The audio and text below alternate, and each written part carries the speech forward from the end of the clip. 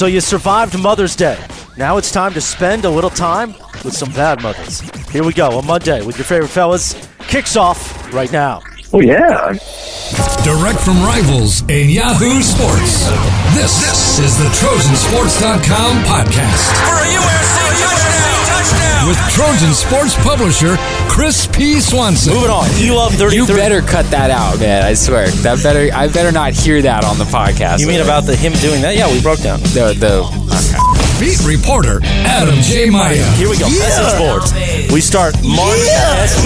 And yes, your host, our very own Ron Burgundy. You stay classy, San Diego. Reading whatever is on the prompter. Defense is Sua Adori Chalk by the end of the year, by the way. Not Chalk. T-Hawk. I don't know why I said. I'll just read whatever it says, baby. I know, Ron. Chris Morales. He's in the end zone. It's a touchdown. USC. It's the weekly radio show you need for everything USC. Is that your first joke? The kids are back. That's really a good one. Follow TrojanSports.com on Twitter at USC_rivals. The TrojanSports.com podcast kicks off now. The kids are back. Here is your host from the Yahoo Sports headquarters in Playa Vista, Chris Morales. And yes, like the man says, the TrojanSports.com podcast is on for your Monday, May 9th, 2016. I am Chris Morales. Chris Swanson, publisher of Trojan Sports, is here. Adam Maya, also the beat reporter for Trojan Sports. And really, when you think Mother's Day, don't you think Adam Maya? I am a mama's boy. Yeah, well, that doesn't surprise any of us. Welcome into the TrojanSports.com podcast. We've got a lot ahead. We are going to talk a lot about Max Browne versus Sam Darnold. We've got another one of Adam Maya's. Yes, Adam. Well, I didn't know that we were going to do that, but cool. Okay. And we've got one of Adam's old friends from the Orange County Register, another one, Dan Albano from OCVarsity.com is going to join us. We've got your questions from the message board, and if you're lucky, we may just have some fun and frivolity on today's show. Yes. We're always available at TrojanSports.com. Click the other tab. Go down to the podcast on iTunes. We should be on the new Google Play because now they have posted podcasts, so we should be up there as well. PodcastArena.com and Audio Boom. Fellas, I'll start with you, Adam Maya. How was Mother's Day in the Maya household? It was the first one for my wife, and that was very special. I felt a lot of pressure, and what I ended up doing was I wrote her a card from our infant son, and I wrote it as if it was him, through me. So I think that was nice. What do you think? I did something similar with Lisa, the woman in my life, from the cats. Okay. I got one of those. Did you know they have Mother's Day cards now from the cats? No. Yeah. So I bought 2 of those from our 2 cats, and then Ariana, her daughter, did the card on her own from her to her. But, yeah, I did the cats thing. So I hear what you're saying. I feel you. I feel you on that. Okay. Chris Swanson, did you give your mother... Did you give your mom a card? I did. It was a card that a 3-year-old would give his mother, just because I wanted to. And I gave my grandma a card, too, and it was in Spanish because she speaks Spanish. I have no idea what it said. Really? Yeah, I was there when he bought it. Yeah, we bought our cards together. So it could have had, well, I want to get to that in a moment, but it could have had my phone number in there and call me for a good time for Grandma, and you wouldn't have even known. You know what? I wouldn't even mind. Good for my grandma. Yeah, if she's pulling some dude in his 30s or whatever you are, Yeah, but inside it's in the 60s, so that's okay. I could still give Grandma a good time. You never mind. So why were you guys shopping for Mother's Day paraphernalia together? We watched Canelo Khan. Oh, that's right. That's right. Yeah. I did get the invitation from Chris Swanson. Unfortunately, I had Mother's Day festivities to attend on, even on Saturday. But how was the fight? I know who won, but I didn't even watch any of the highlights or anything. It was okay. I mean, I feel like Khan kind of exposed Canelo as somebody that can't really handle boxing, like a really good boxer that well, because he might have been ahead at the time he got knocked out, and then what was supposed to happen happened, and Khan can't take a shot, not from a middleweight like that, and What did this one cost in HD? $70? Yeah. Worth the $70? No, because I get free fights like that on HBO. But I'm the type of guy that like I support boxing. You like the event, boxing. So. I like the event, and I just feel like I want the sport to thrive. So I don't mind, kind of buying some fights that people go, why should I buy that? Well, yeah, that's good that you want to support the fights and stuff because it's important. And you mentioned HBO, but they're not going to run it till next weekend for free. So. If you wanted to see it now, there's nothing wrong with that. Now, I've got to ask. So this event was at Swanson's house. Swanee invited myself, Adam, Blair, and Gulo, probably some other trollops from around the way. What sort of spread, Adam, was at the Swanee for fight night? We got some, I would say, pretty good Mexican food. Okay. Now, was this was a delivery item, or you got it to go? No, we went and picked it up. Okay. Yeah, it was a little taco truck down the street. Nice. Yeah, but I came just for the main event. Okay. So you didn't go undercard for Swanee. You didn't want to spend that much time. You didn't want to leave yourself that exposed to Swanson time. I did, but I was cleaning my apartment before my wife got home. It's kind of like if you went to go visit Chernobyl in Russia. There's only so many hours you can be exposed before you drop dead. Yeah. So it's sort of the same thing. It's like, okay, I don't want to give it too many hours to Swanee. But all in all, did it seem like the maid had been there recently to clean up the place? No, not this time. Oh, wow. Because that's actually, she was there the day before, actually. So now somebody's getting fired, so. Yeah. Well, anything can happen in 30 hours. That is true. That's true. Kanye. Well, yes, exactly. Well, it's good that you guys had a nice little fight night and you enjoyed the fight together. Next time I'll be there. Hopefully I'll bring Blair. We should do Canelo Triple G if it ever happens.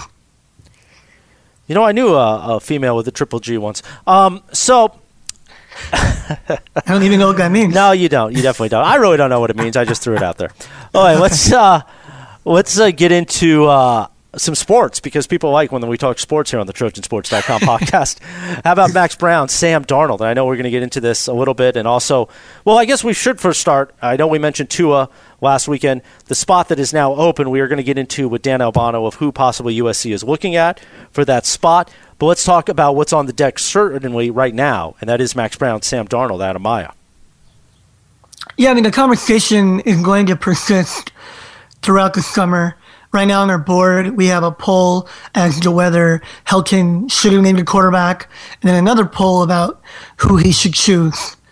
And I wanted to weigh in again on maybe what was happening with spring competition, because I think we were all pretty vexed about how Max Browne took nearly every first-team rep and didn't come away with the job, which is, I guess, unprecedented in what I've seen.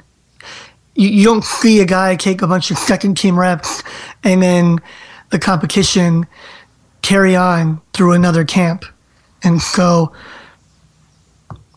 I think back to before spring practice, and we found out from an insider on the team that the staff was enthralled with Darnold's potential, and we reported that. They love him. And so we go into spring with a bunch of preconceived notions that it was Brown's job to lose. And Browne said that himself, right? Okay. But if they're really looking at Browne and Darnold evenly, it would make sense then that you would actually have Darnold work with the second team because he has to catch up. That was his first spring.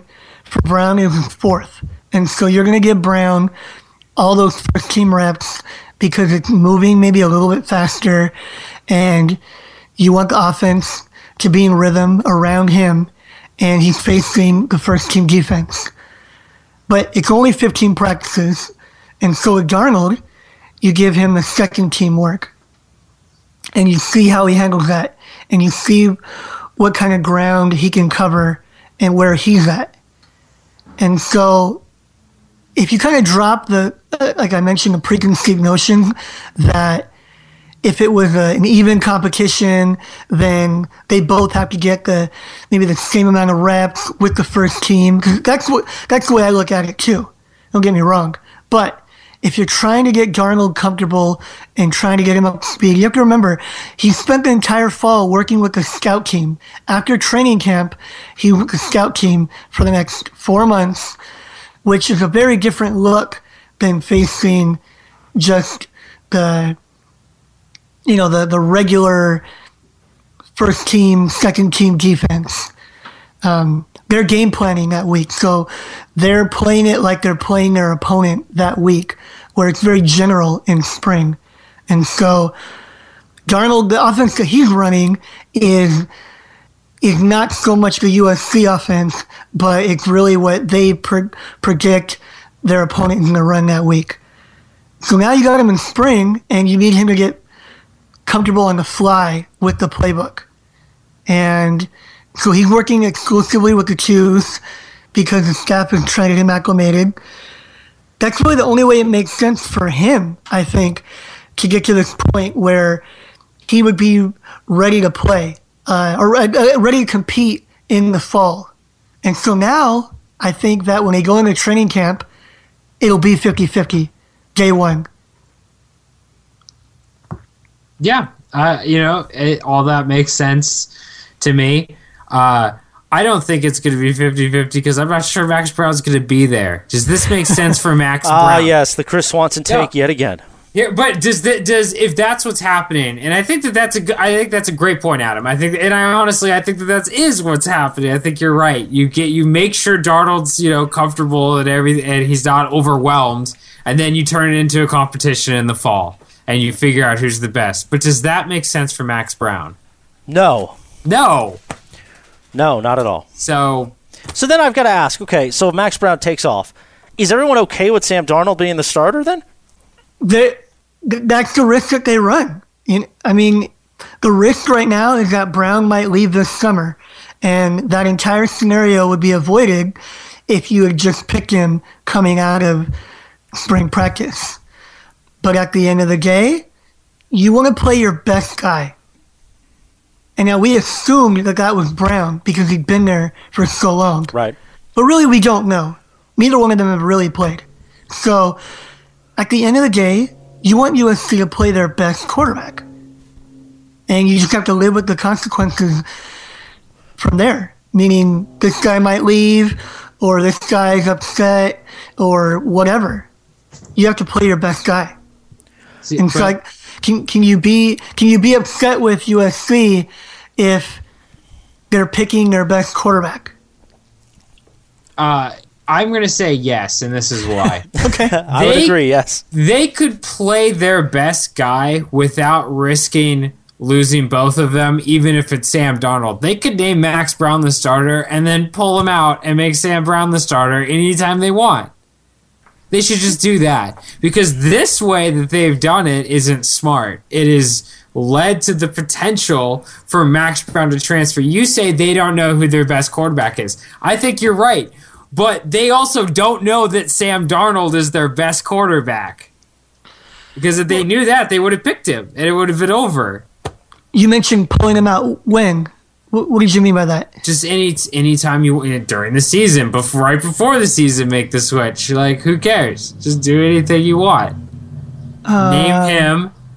Okay, so you're saying they could have named Browne the starter a couple weeks ago, and then right before the opener, changed their mind.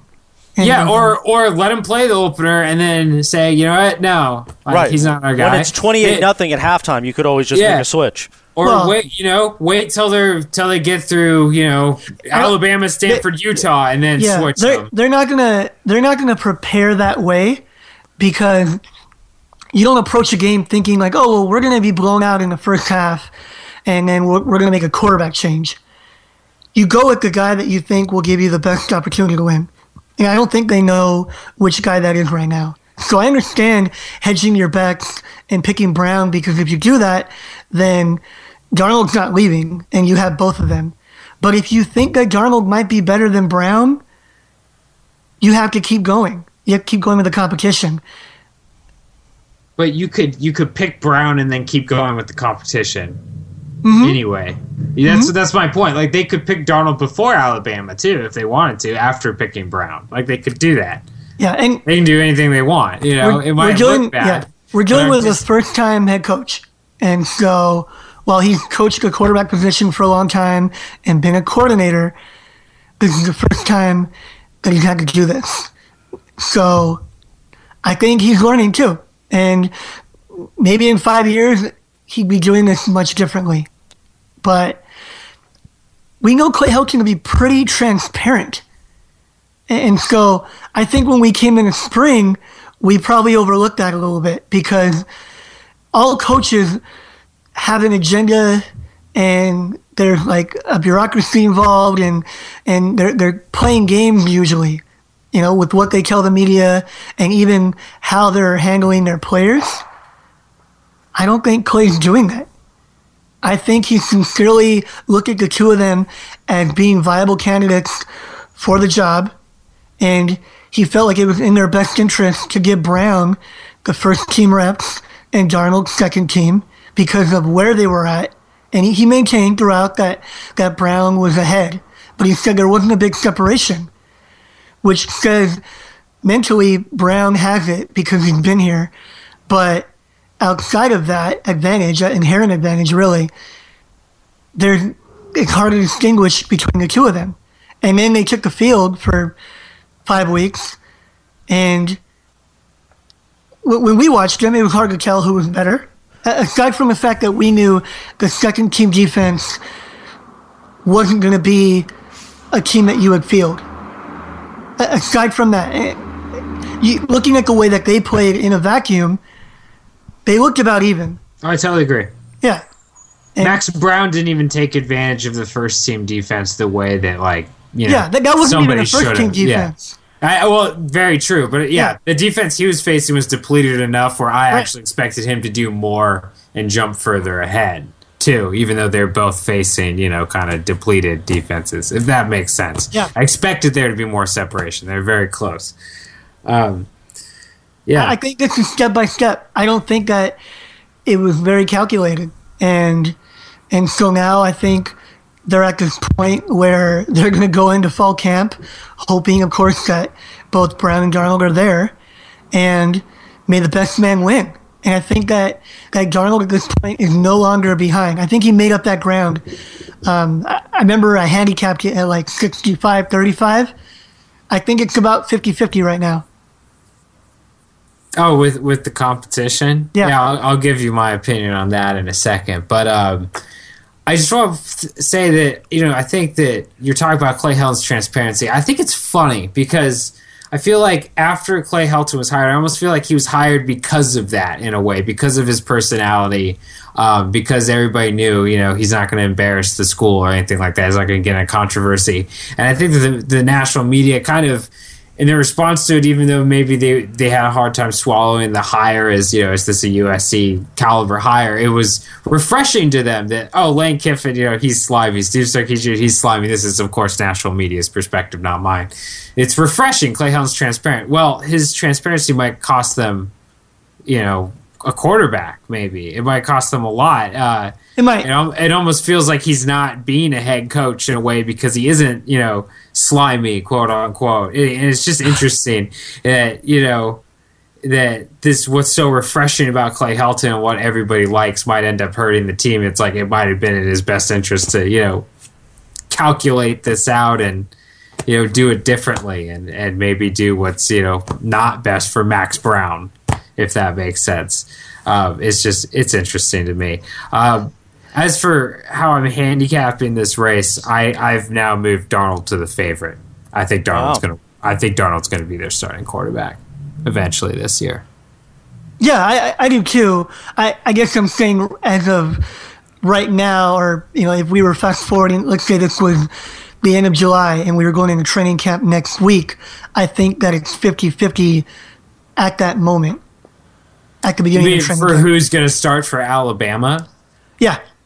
Oh, I think that's fair because I have a hard time swallowing still Sam Darnold as the starting quarterback against Alabama. I just, you know, even if he seems better, you know, it just seems like you wouldn't want to put him in that situation where he's going to get hit and beat up and he's young. Yeah. You know, but I mean, if that game wasn't there, if they were playing, yeah. If they were playing game 2, if they were playing Utah State, then I would say Darnold's going to start. I would straight up just say it. So, I mean, it's that game that kind of makes it different, in my opinion. Because I believe they like Sam Darnold better. I think that's why they didn't name a starting quarterback. I had heard, like you mentioned previously, that we had heard that how much the staff liked Sam Darnold. Love him. We had even heard that in response to a question like basically, Max Browne's going to be the starter, right? You know what I mean? Like it was so that I brushed that off months ago. I was like, whatever, he's going to be Max Browne just by default, and now I'm thinking they like Sam Darnold a lot. And probably more in a way. And so I just feel like he's going to start for USC. He's going to be their starting quarterback this year. I really feel that way. I don't know what's going to happen to Max Browne. I think he might be starting for Alabama game 1. Okay. I thought that Browne... I thought Browne was a lot to start the opener as well until Helton chose not to name him the starter. I think if he was your guy, if they look at it that way, that... whatever happens in fall, we're going to name Browne the starter, then I think they would have already done it coming out of spring. I don't think they know. I think they're undecided with that opener. Darnold, he almost feels like a number 1 draft pick in the NFL, where it's only a matter of time before the job is his.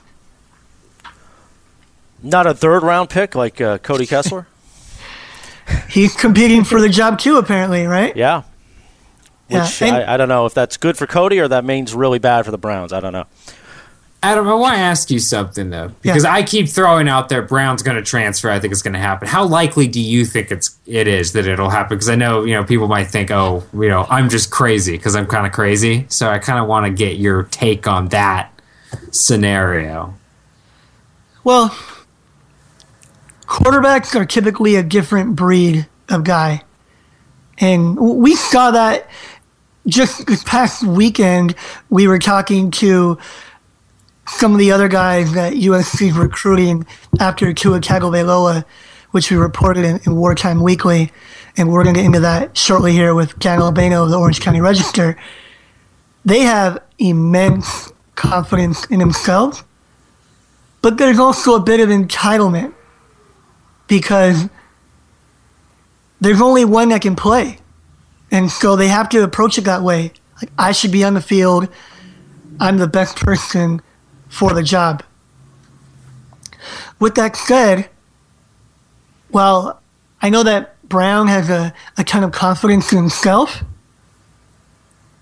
I don't know that he necessarily has that entitled trait, maybe as much as other guys.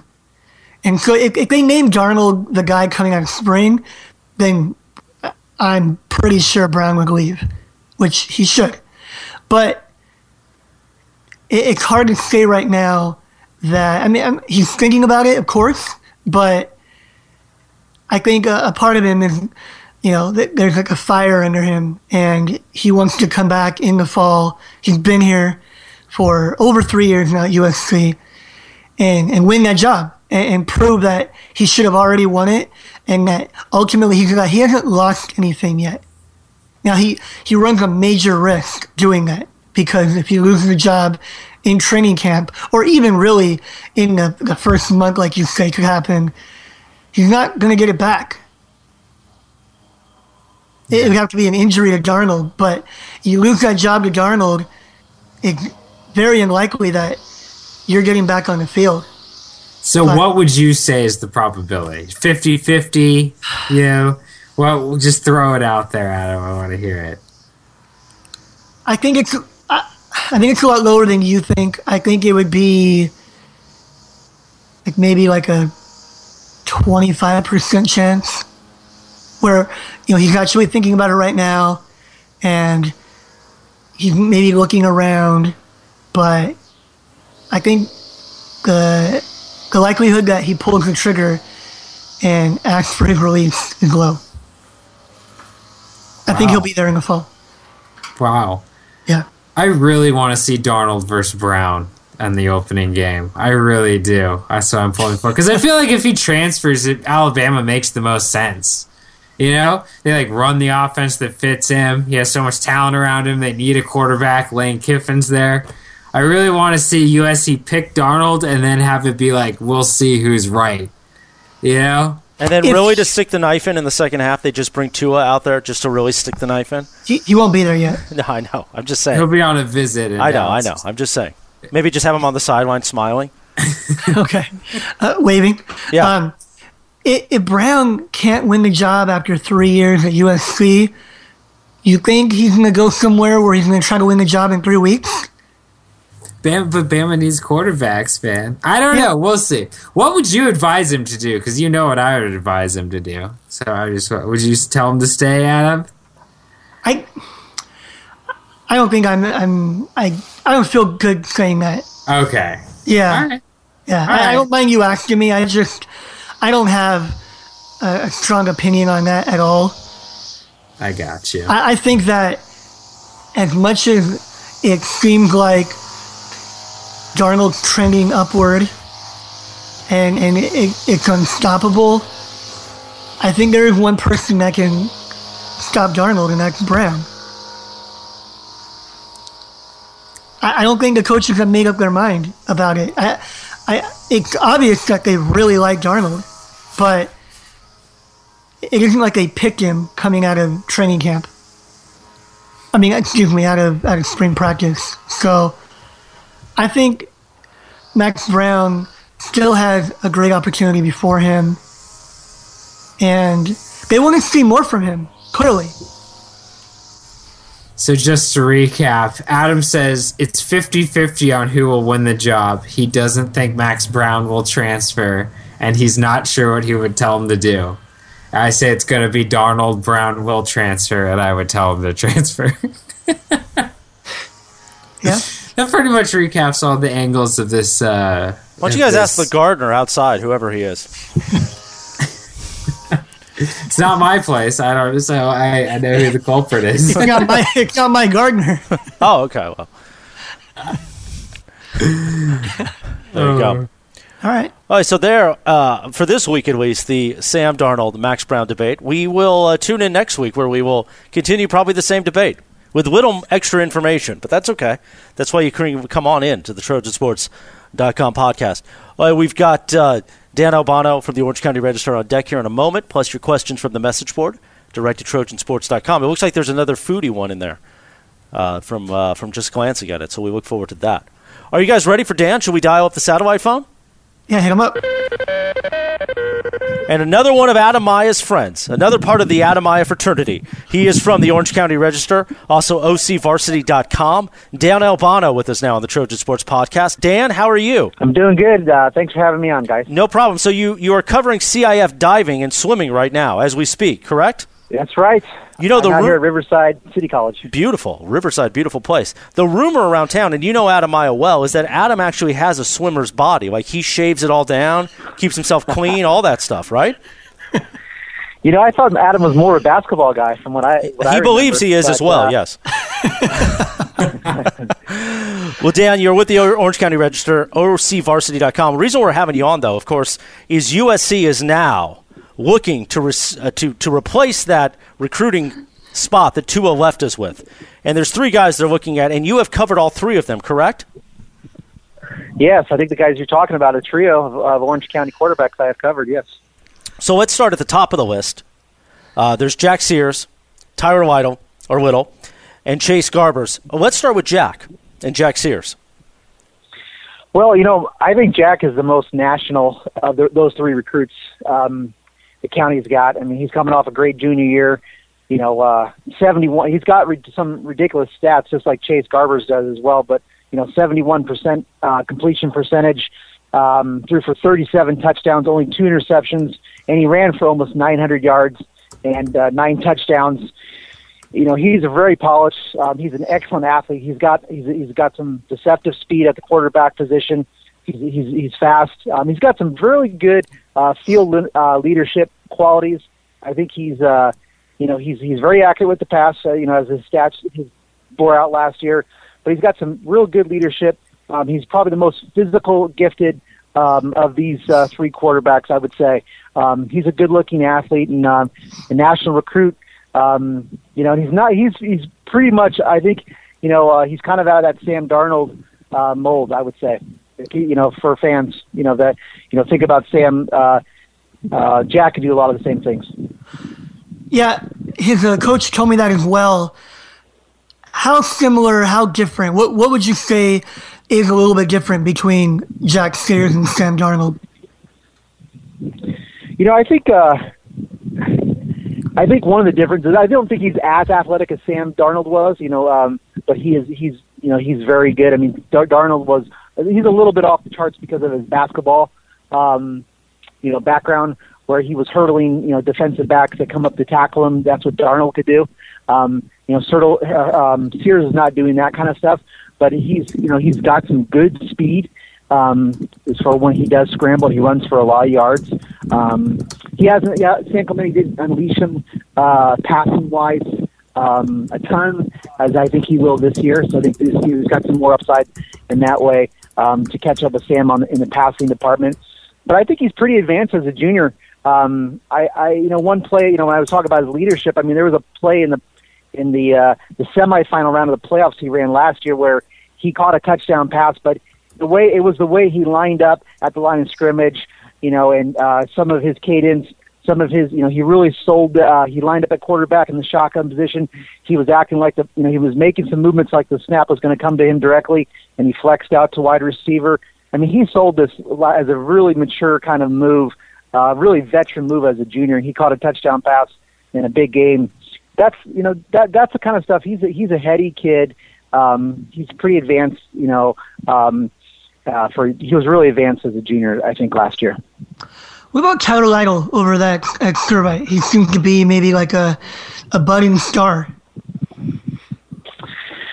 Tyler, he's the tallest of the group. He's about 6'5". He's got the small sample sizes in terms of his high school film and things that he accomplished last year as a junior, because he was injured, so he played in about 6 games for Servite. But there were definitely times when you could see him play and you could see his potential, because he's a big guy that sees the field well. He was standing in the pocket and he's smooth with his release. He's got a good arm, just like all these guys do. He wasn't able to show the athleticism and the speed running, scrambling ability like Jack Sears, and Chase is really deceptive with his speed. And he's not there with those guys from what I saw last year. But there was one of the games I saw him play against was Jay Sarah, and he ended up having broke a very nice run, but it was a play that he unfortunately got hurt on. But he was breaking a 30-40 yard run with him seeing the field, and he really timed it well. But he's not he wouldn't show quite the athleticism and the speed that the other kids do. But I think he's got a lot of potential. One of his games last year, he threw for 422 yards against Fountain Valley early in the season. And I think that was soon after that his Cal offer came. So there's a lot of potential with him. And the thing I think what works in Lytle's favor is that he's from the toughest league. He plays in the Trinity League. He's got by far the toughest competition, which I think will help him make him more attractive to college recruiters. All right, and finally, Chase Garbers down there at CDM, Corona Del Mar. Yeah, Garbers, he's another guy, he's got good size as well. He's 6'3", 205, so he's very similar, to Jack Sears in terms of that. Chase also had unbelievable stats. I mean, he completed 69% of his passes. It's just amazing for high school quarterbacks. It's Jack Sears was 71%. Chase comes in at 69. He threw 33 touchdowns, only 3 interceptions. So between Chase and Jack Sears, there's only 5 interceptions for the whole entire year. And Chase also ran for about 500 yards. He throws a real nice deep ball. He seems to have a real good timing on his deep ball. It puts some good air under it for his receivers to run underneath it. He's also got a lot of good intangibles, I think, that came across like I would describe with Sears, which was that field generalship that Sears has. Chase has a lot of that presence too. Chase is a very tough kid. A game that stands out to me would be last year in their quarterfinal loss, I believe it was. They lost to Buena Park. He was real tough in that game. He's deceptively fast. He scrambled well against some good athletes on Buena Park.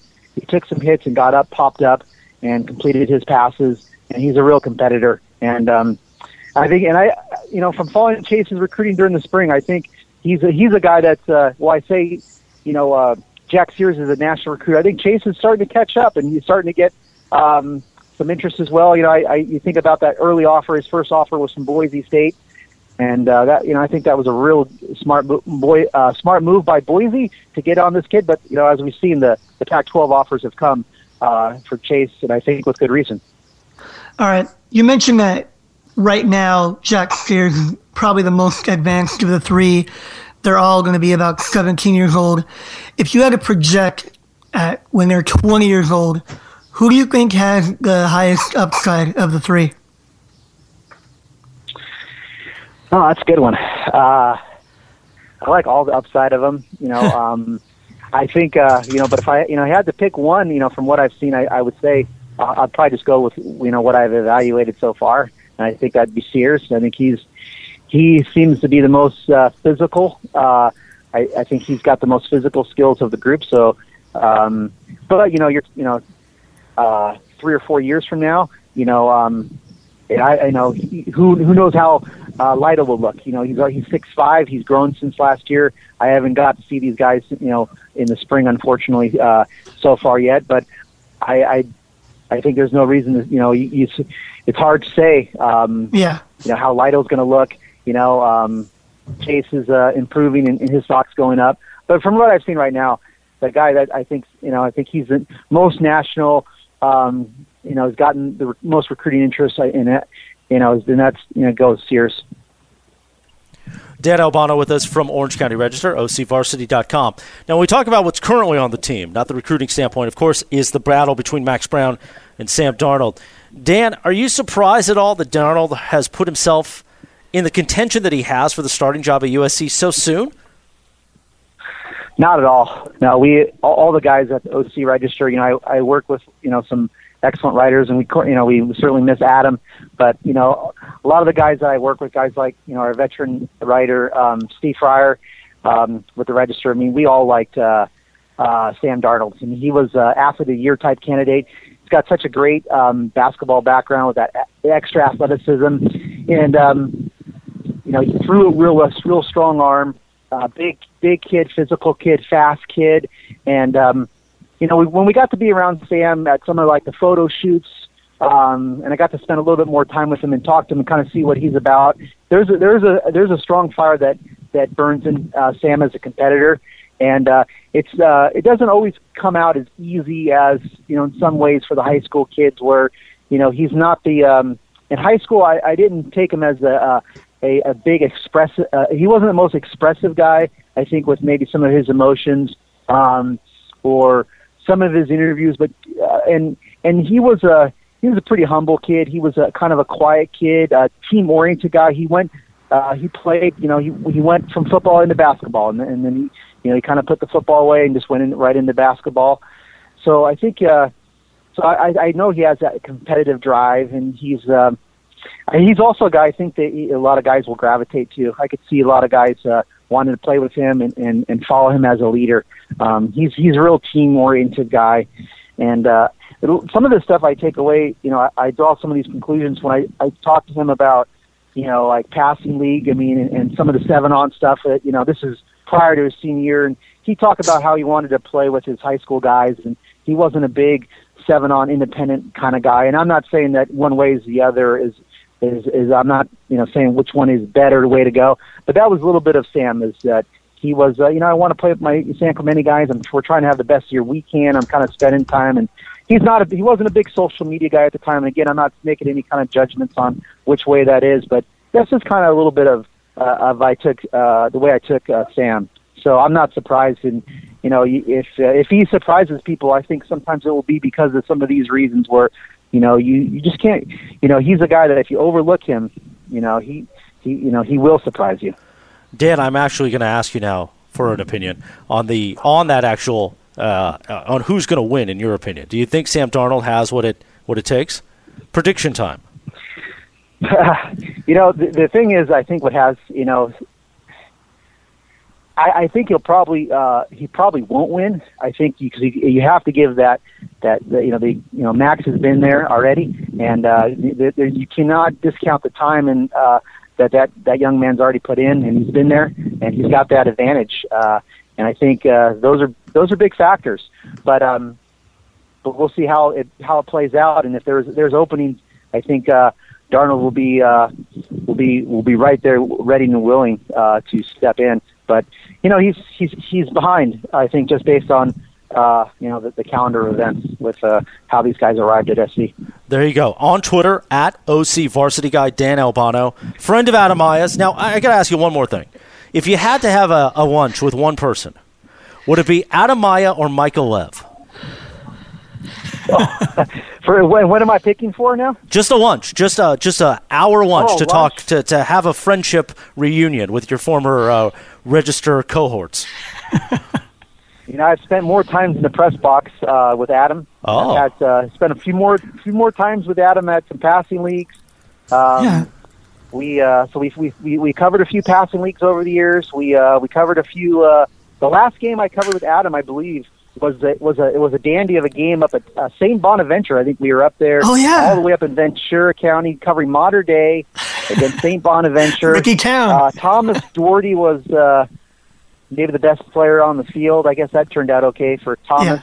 Yeah. And we were seeing some great athletes, and that was kind of a bounce back year for Mater Dei. So I would say that's the last time I really talked to Adam. So I would have to pick Adam. No disrespect to Mr. Michael Lev, who I did see at some press boxes as well. A very hard-working guy as well. But I probably have to. I have to stick with my high school guys. Lev is a college guy. He's big time, and I got to stick with the guys that I hung out with the high school ranks. I got to stay true to my calling. Beautiful. Dan Albano, Orange County Register, OCVarsity.com, at OCVarsityGuy. Dan, thank you for joining us. I'm sure Adam is going to call you in the near future to have you on again. Yeah, I got to wire him that money. Yeah, thank you. There you go. All right, Dan. Great talking to you guys. Take care, man. All right, bye.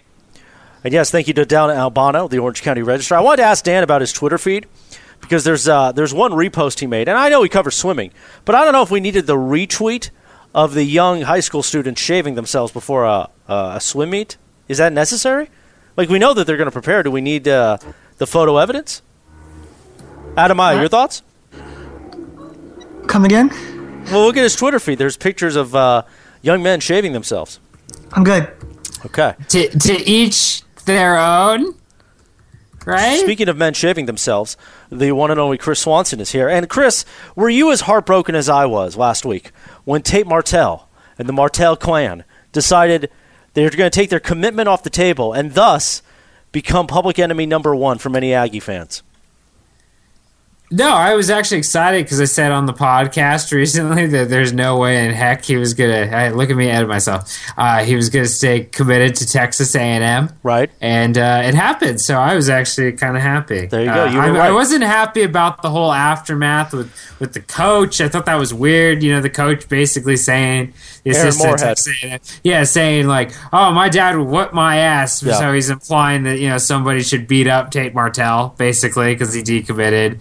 I didn't, the whole screenshotted DM thing. I thought that was sad, that's out there and people are judging this kid and, all for something that none of these kids should really be making decisions until signing day anyway. True. Because the schools don't know if they want them. All these coaches change, they move around. So really the schools don't know if they want these kids until signing day. The kids don't really know what they want in a college, and all this is fluid. I mean, when I was in college, there was a time when I thought, I should transfer. So, obviously favorites change. Yes. Constantly. even for me. So I just think it should all happen on signing day. I think it's sad. I think Tate Martell's a good guy. I've met him a few times. I feel bad. I feel like we're not going to hear from him again in the recruiting process. I don't think. I'm serious. I don't think. Why is he or his family going to talk to anybody now after all this? That is stuff true. That is true. happened? They might go silent now. So yeah, we're just not going to hear from them until he commits somewhere. By the way, friend of TrojanSports.com, Murph Baldwin, and I get into it heavy on this weekend's past Rivals Roundtable. Remember that show Blair and I used to do? Well, now possibly it's Murph Baldwin and Chris Morales. Murph was trying out as co-host this past weekend, but we dig into this a lot. Murph had a lot of good points. You could always hear that at podcastarena.com/rivals. Shameless plug. Adam, you were going to say something. I had no idea that you had a show with Blair. But you didn't? No, I didn't. Oh, okay. Unfortunately, I did. Yes, I know. Swanson, right now, I guess, where would you handicap USC's chances with Tate Martell? I don't think it's high. I think there's a few things going on. I think USC would probably take him just looking at who they've offered, who they're looking at. I think that he would be up there for them. I think that he's discovered, because of the whole how everything went with Tua Tagovailoa, that they had other priorities besides him. That's a big deal to a prospect. I think that the offense that isn't really set in stone what they're doing is kind of confusing. What USC's offense is, they don't have an identity. I think that kind of turns some people off. I think the depth chart turns Tate Martell off, because especially if Sam Darnold wins this job, even if he doesn't, he's going to be around for a while, it seems like. So I don't know. I just think that there's too many things really standing in the way of USC and Tate Martell being a match. I'd be surprised if it happened. Okay. Well, let's talk about the other guys a little bit here. We got some good insight from Dan Albano.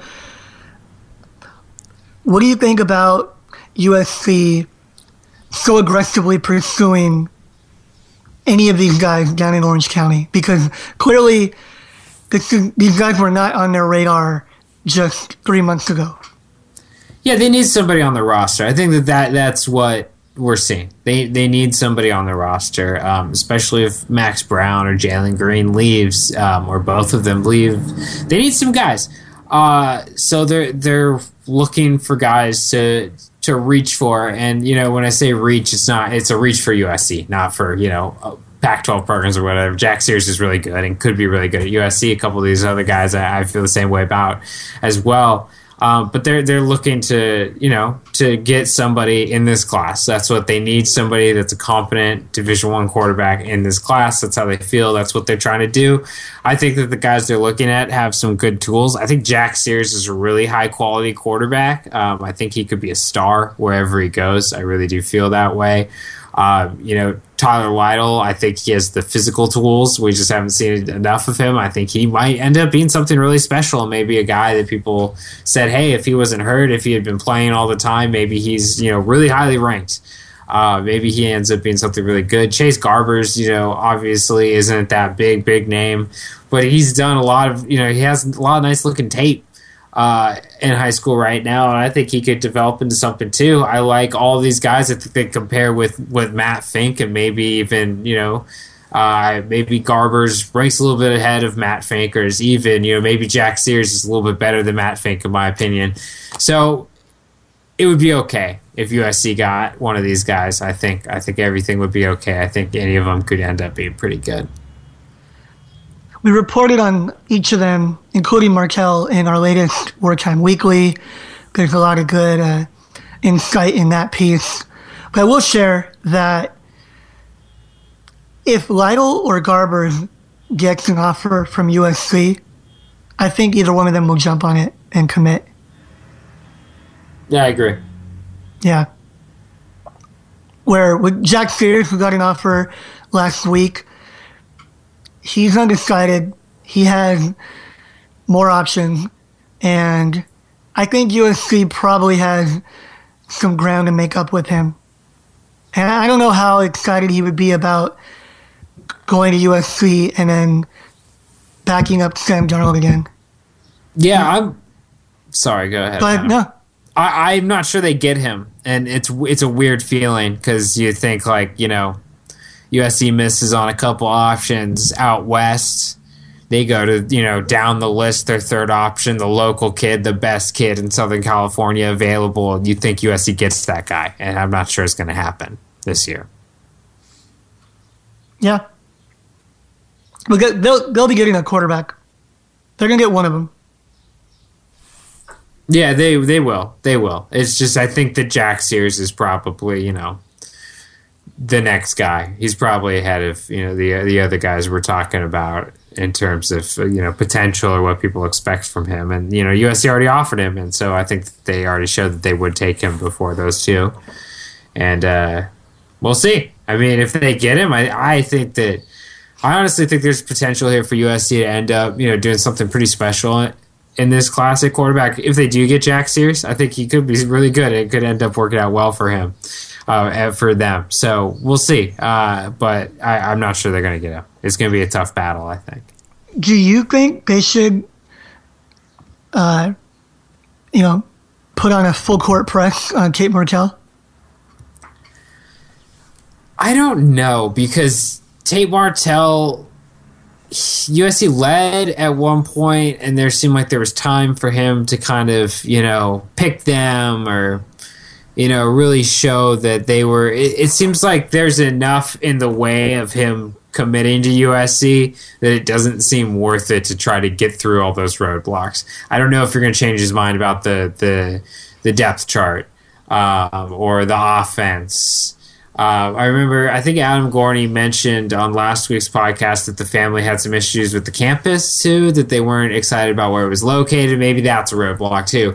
I think that, he's committed to another school before you as well. I know he decommitted, but it just seems like maybe it's just time to try to get somebody else to go in a fresh direction. I'm not saying don't recruit him, but I wouldn't put all my eggs in that basket because I feel like you might end up without a quarterback if you do that. Well, and Tate Martell's dad made it clear it was about Mazzoni becoming part of A&M and that the change in the offense. So you make a good point that the offense always is in play, but that family just seems weird, Seemed too involved, the family and the recruiting stuff. Tate Martell was making points about his sister getting a hard time on Twitter last week, and it's like, well, why is she involved? Why, if they don't want to be involved, why are they putting their name out there? You know what I mean? See, I disagree, Chris Morales, because I think that he's a high school kid. I think that, families don't know how to deal with these things. I mean, like, we follow recruiting and, we get what's going on and we have opinions on what should happen. I know the fans do too, and they follow it closely, but most people don't follow college recruiting. And, it's their first time experiencing it when it starts happening. I think that he probably made... when he committed to Washington way back in the day when he was very young, he made a decision they thought was right. Steve Sarkisian left, a bunch of stuff happened. It wasn't the right decision, decommitted. I think he thought he made the right decision again. Then a coach comes in from UCLA that, maybe doesn't even like him because UCLA didn't offer Tate Martell when Noah Mazzone was the offensive coordinator. That changes things. That goes back to my point about why everybody should just commit on signing day because you don't know what's going to happen. Everything's fluid. I think that people go into things with good intentions. They commit, everything's peachy and working right then, and it works for them, and then things change. I think that's what happens. We can all speculate about who's a prima donna, who likes the attention or whatever, but I don't think that's usually the case. I think it's just kids that don't really know what to do, trying to figure it all out. What do you think about a quarterback committing and then taking all of their official visits? That's something that he made it a point that he wanted to do. Obviously, now he's uncommitted. But other quarterbacks note that they will not do that, that once they make their commitment, then they'll only take one official visit to the school they committed to. I thought it was strange when I heard it because, usually there's that early commitment for quarterbacks, and it's like, I'm going here because you're the one guy. You're the guy that they need and that they've committed to, and, you pick your school earlier. There's just kind of an unwritten rule that that's what happens for quarterbacks. With Tate Martell, it's different. When he decided to take all of his official visits, after committing to Texas A&M, they brought in a new offensive coordinator. They told him that they were going to take two quarterbacks all of a sudden. Things changed. So for that reason, I excuse him saying he's going to look. I think at that time he probably knew he was going to decommit from Texas A&M, and he was just open enough to say, I'm going to look around. So it was less of a shock maybe, but I don't hold it against him because I think it's a specific situation. But you're right. I think it was unique and it was strange. And usually I look for a quarterback to say, I'm committed. I'm not looking like I am the most committed person on this team. That's usually how it works. Yeah, it's complicated. And that's why I think USC will ultimately look to get one of these other guys down in Orange County that we're talking about, because I think if they were to secure either of their commitments, they'll hold it until signing day. Oh, yeah. If one of these local kids commits, it's done. Yeah. I'm willing to say that. Now, if Tate Martell does come to USC, you know what also comes to USC with him, probably. Right, Chris Swanson? Tyjon Lindsey and Bubba Bolden? Well, yeah, that could be. Speaking of Tate Martell, though, the greatness, because I mentioned his sister getting Twitter trouble, the greatness of Riley Michelle Martell, his sister. And Be again, careful. No, Be it's careful. not being careful, because she has put herself out there on Twitter and Instagram. Yeah. How does his sister have 10,000 Instagram followers, Chris Swanson? Come on. I don't know. I've never comment. seen her account. Adam, are you even on the Insta? No. Oh, you should be. Should be on the Instagram. Me and B and Gubo, we get all crazy sometimes. Tagging each other. I'm a married man. Well, that doesn't mean that there's nothing wrong with being on Instagram. Legally. Oh, okay, there's nothing wrong with being on Instagram. I will say Larry that Gubo's legally married as well. Yeah. I will say, though, Chris Morales, since you seem interested in the subject, I think she might be coming to USC anyway, because I think there's something going on with her and Bubba Bolden. So you might see her out here at USC anyway, no matter where Tate goes. We'll see. All right, thank you again to Dan Albano. You think Dan Albano is a Paisan or is he Hispanic? Adam, he's your friend. What do you know? Latin. You think he's Latin? Yeah. All the way through? No. No. You think he's half somewhere? Yeah. Okay, beautiful. We'll have to have him on again. Yeah. Aren't you half? I am half. You know which half? Yeah, the top half. Again. Well, no, top half Hispanic, bottom half Italian. Yeah. You know what I mean? I know. Speaking of Italian, there's rumors that somebody's asking us about the favorite Italian restaurant coming up on the boards there at trojansports.com. All right, we're going to take a break. Maybe take a cold shower, wash all this filth off, and then we'll be back right here on the trojansports.com podcast.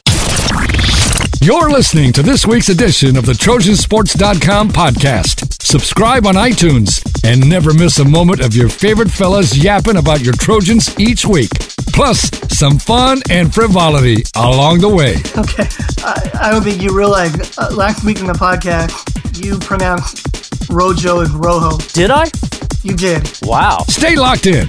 More of the trojansports.com podcast next. Hey, it's the QB Sean Salisbury, and you're listening to the Trojan Sports Podcast right here on the home for everything USC. Everything USC. Trojansports.com. You're listening to the Trojan Sports Podcast on Trojansports.com. Powered by Rivals.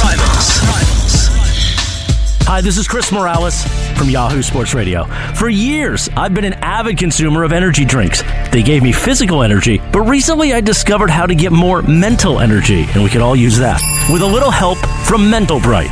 Yes, Mental Bright is a health supplement for the brain. Mental Bright helps me focus. It helps me concentrate. Mental Bright is amazing. It's even helped my golf game. Go to mentalbright.com right now and learn more, because this will give you mental health. mentalbright.com. The shortest breaks known to man. The boys are back. This is the Trojansports.com podcast.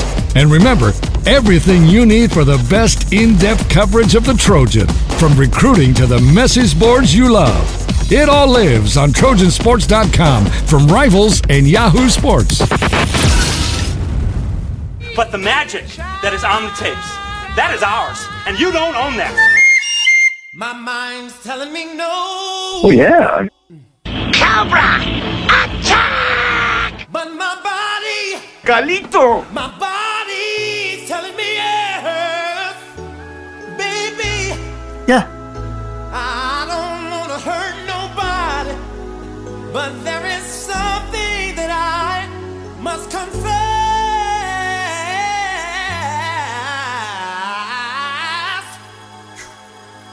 to you. I don't see nothing wrong.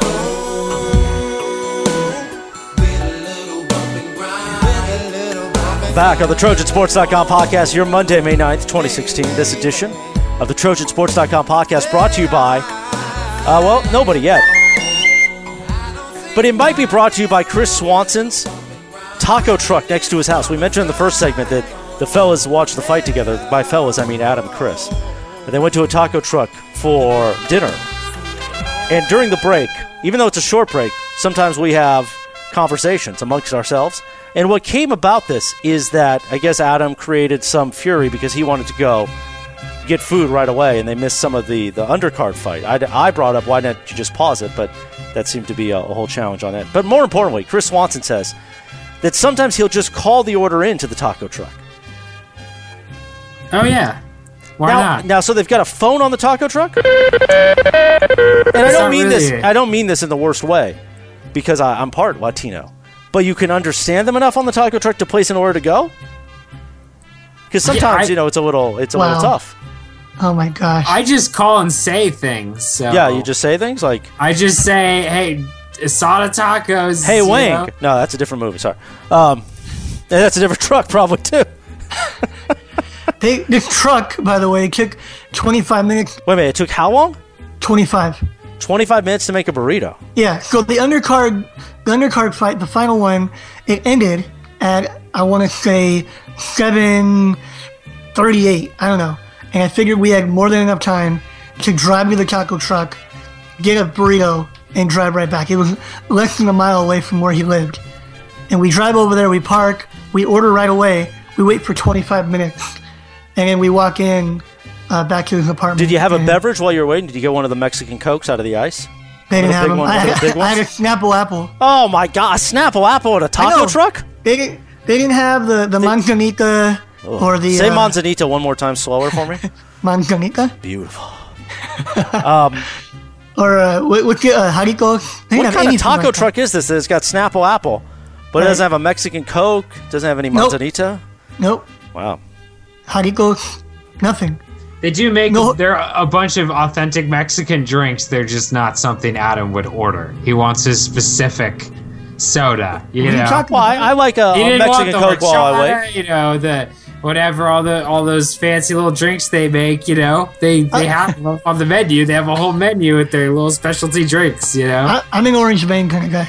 I like a nice Orange Bang. An Orange Bang's a nice item, Clark. It's good, but you got to put a lot of ice in that thing. I like a nice Orange Bang. I'm not a horchata guy. Nah. I am part of that word, but that's a whole other thing. But not a horchata guy. But yeah, I like a nice Orange Bang. And now everyone's going to ask us what our favorite taco truck is next week. I think we get that. I know, we did tacos. We didn't do taco truck specifically. Yeah, it's so different. It is so different. Not Chris's. No, don't go. But I do I want to record the phone conversation next when Chris calls in to the taco truck. All right, it's time to call in for a question from the message board at Trojansports.com. We cue the music, and we begin. Alex Bowe, have there been any new rumored developments with the Coliseum remodel? Any hyperlinks, ColiseumRenovation.com. Don't know if anybody's been to that site. It is a nice site, though. I, for one, was surprised that the sun deck would remain if they were doing a remodel. Were you guys surprised that the sun deck would remain? I'm just kind of surprised, that a few things are remaining. The biggest surprise to me is those ugly end zone seats that they have in front of the peristyle. You'd think that somehow, some way, they'd be able to incorporate the peristyle seating, into a USC game. So that's all. That's the only thing I'm upset about is that, they're not figuring that out. To me, if you don't figure that out, it's not really a big deal what you renovate. I'm sure the Coliseum needs some new bathrooms. I remember last time I was there, not in the press box. It's a funky situation, so there's probably a bunch of stuff to do. Sun deck, I don't know. It doesn't bother me. I want those end zone seats fixed, though. That's my thing. I'm indifferent. You're indifferent about the sun deck? I don't really like it either. Now, are we talking about the sun deck on top of the press box? No, to the side. On either side of it. Oh, okay. I get what you're saying. Yeah. Yeah, I wouldn't really worry about that. But they have like a whole buffet thing. It's for like, people that spend a lot of money, I think. But you could just extend the press box and then allow those people into that area of the press box. And allow us to go to that buffet because it looks really good. Yeah, we're not allowed into it. Yeah. Now, with some of these new suites, are we going to get a TrojanSports.com suite, Chris Swanson? Oh, sure thing. I just have to fire everyone, including myself. That's okay. But I'll have a suite, dude. That'll be awesome. So with this renovation, do you think that there will be more events at the Coliseum outside of just, obviously we've got Rams football here for a couple of years, but outside of just Trojan games? Yeah. I think so. I guess. They do pretty good business now anyway, so I don't know. Oh, yeah, Alex Bowe. Well, ColiseumRenovation.com. All your information about the future of the Coliseum. All right, Trojan fan 68, our friend Nick from Cyprus. Hi, everybody. A man who's probably been to a few taco trucks in his life. First, want to wish everyone a happy Mother's Day. Thanks, Nick. Roll call shout out to Chris Swanson, Chris Morales, a.k.a. Rodriguez, Mr. 305, Mike Singer, Adam Gorney getting a mention, Rip, yes, I said Rip, to Blair, the Dirty Brew and Anguo, and the man who makes this podcast awesome, Adam Maya. Thank you. First question is, can you give your thoughts on the early departure on the basketball team of and Jacobs? Jovanovic. Yeah, I figured I'd screw that up. Jovanovic. No, he screwed it up. He screws it up every week on me. You would think I would remember. And Jacobs. Second question is, does USC have any All-Americans on the team? Last year we had none. Does that change this year? Lastly, notice how many times he says last in a whole paragraph. Last, since graduation time from USC, what are some of your favorite memories of graduating from college? I.e. parties, friends, classes, teachers, etc. Fight on. Wow. Always a lot from Nick. Thank you, Nick. Very dense question as always. All right, the early departures. Adam, actually, you had a little scoop on this or something, right? If I remember, maybe you didn't want to reveal it on the podcast. I don't know, but I thought you had. You don't care? I'm hearing that Jovanovic will sign an agent and he'll be leaving as well. Julian Jacobs reportedly has already done that, and I think it's kind of strange because neither one of them was invited to the pre-draft combine. It's doubtful that they'll get drafted. Julian might go in the second round. That's where he's at now. But he's not going in the first round. And the second round is a non-guaranteed contract. You're likely not in the NBA. You're going to be in the D League. And does it make more sense to play next year in the D League than play for, be the best player on USC and maybe, compete for a Pac-12 title? He won't get paid that well leaving, and he'll probably improve his draft stock a little bit. I think he can improve it more than a little bit, but at worst, it's not going to drop. He's a great athlete. So that's Julian. I'm surprised. I'm surprised when you're not invited to that combine that you would decide to forego a final year. And then with Jovanovic, I really don't understand with him. I mean, maybe he's just comfortable going to Europe because I think that's where he's going to end up. I don't see him playing in the NBA. Now, what I'm hearing is that he thinks that when he works out for teams privately, they're going to fall in love with him. And, hey, I hope that happens. And maybe that happens for Julian as well. But with Nikola, I felt like even with the addition of a Shaquan Aaron and maybe a Garrett Thornton, I don't think his role changes that much. He was already, their third guy, sometimes their fourth guy. I think he's still their premier front court player.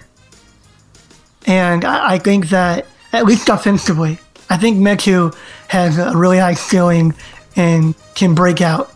But I would expect that Nikola is going to get between 25 and 32 minutes a game. And so I don't think he's as impacted as maybe Julian Jacobs might be by being there. With Julian, he was a co-point guard with Jordan McLaughlin. And so adding Aaron and Thornton, a couple, wings, couple guards, he's probably not a co-point guard anymore. I think Jordan probably just takes that role himself. And then Julian's role is impacted by the addition of those other two guys. Even though I still think he's their best player right now. And I'd like to see them all there. I think that if they're all there, USC is in position to be great next year, especially great for them. And they're contenders for that conference. So I thought it would have been nice to get the band back together. My cutoff was really Kate and Reinhardt. When the two Maliks wanted to go and Gary and Clark wanted to go, that all made sense to me because they had such small roles on the team, almost no role at times. And then even with Caton, I felt like, okay, he might get drowned out by these other guys. And I know that he wants more. And that's just kind of been his thing for a long time. You'll remember he was committed to USC coming out of high school, and then because Kevin O'Neal wouldn't guarantee him that he would be a point guard, he went to UNLV. And so he went to UNLV, ended up back at USC after O'Neal got fired. So I think his whole mindset is so different that USC would have been fine moving on from him. But Julian and Jovanovic, that hurts. Do I even have to answer this one? Yeah, I know what you're going to say. Okay, I just think that they didn't want to be there. It's obvious, If you leave and you're getting drafted high, it's obvious why you're leaving. If you leave and you're not getting drafted and you don't care, you're signing with agents anyway, you don't want to be at USC. I don't know why. Maybe they feel like they're done developing there. The coaches have taken them as far as they can go. Maybe like you mentioned, Jovanovic is comfortable in Europe. That's where he wants to be, and Jacobs is just ready to go pro and get out of school. Maybe they don't like school. I don't know, but whatever it is, they obviously they don't want to be at USC because I think they had a good thing going at USC. I think they could have been a pretty good team next year. They both had roles, and they didn't care. They left, so they don't want to be there. It is what it is. It is what it is. Yep. Don't worry, we're still on Nick from Cyprus. Yeah, I know. I wasn't moving forward just yet. Okay, good. I just want to make sure because I know it's so dense. Okay. He wants to know if there are any All-Americans on the team. Yeah, one, Juju Smith-Schuster. That's it. Yeah. If you're not going, 12-2, then you have to have some big-time stacks, typically, to be an All-American. So while I think they have a few players that I would consider an All-American talent, let me run off a couple of names here. Justin Davis, Ronald Jones II. Rojo. Adoree Jackson.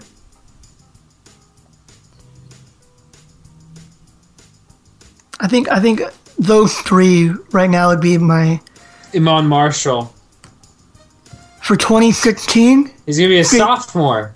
Yeah, so... He's 3 and done, so you would think that he's going to have an All-American season, this year or next year, right? So I had him in another category of people who I think could be an All-American before they leave. Okay. I didn't see fair. being, That's fair, too. Yeah, I would just put him in that. I'd be ready for him to take that jump this year if I'm looking at guys. That's just me. Okay. Now, the guys I mentioned, Adoree and Rojo and Justin, I think they're ready to be an All-American now, but I don't know that they're gonna produce like an All-American,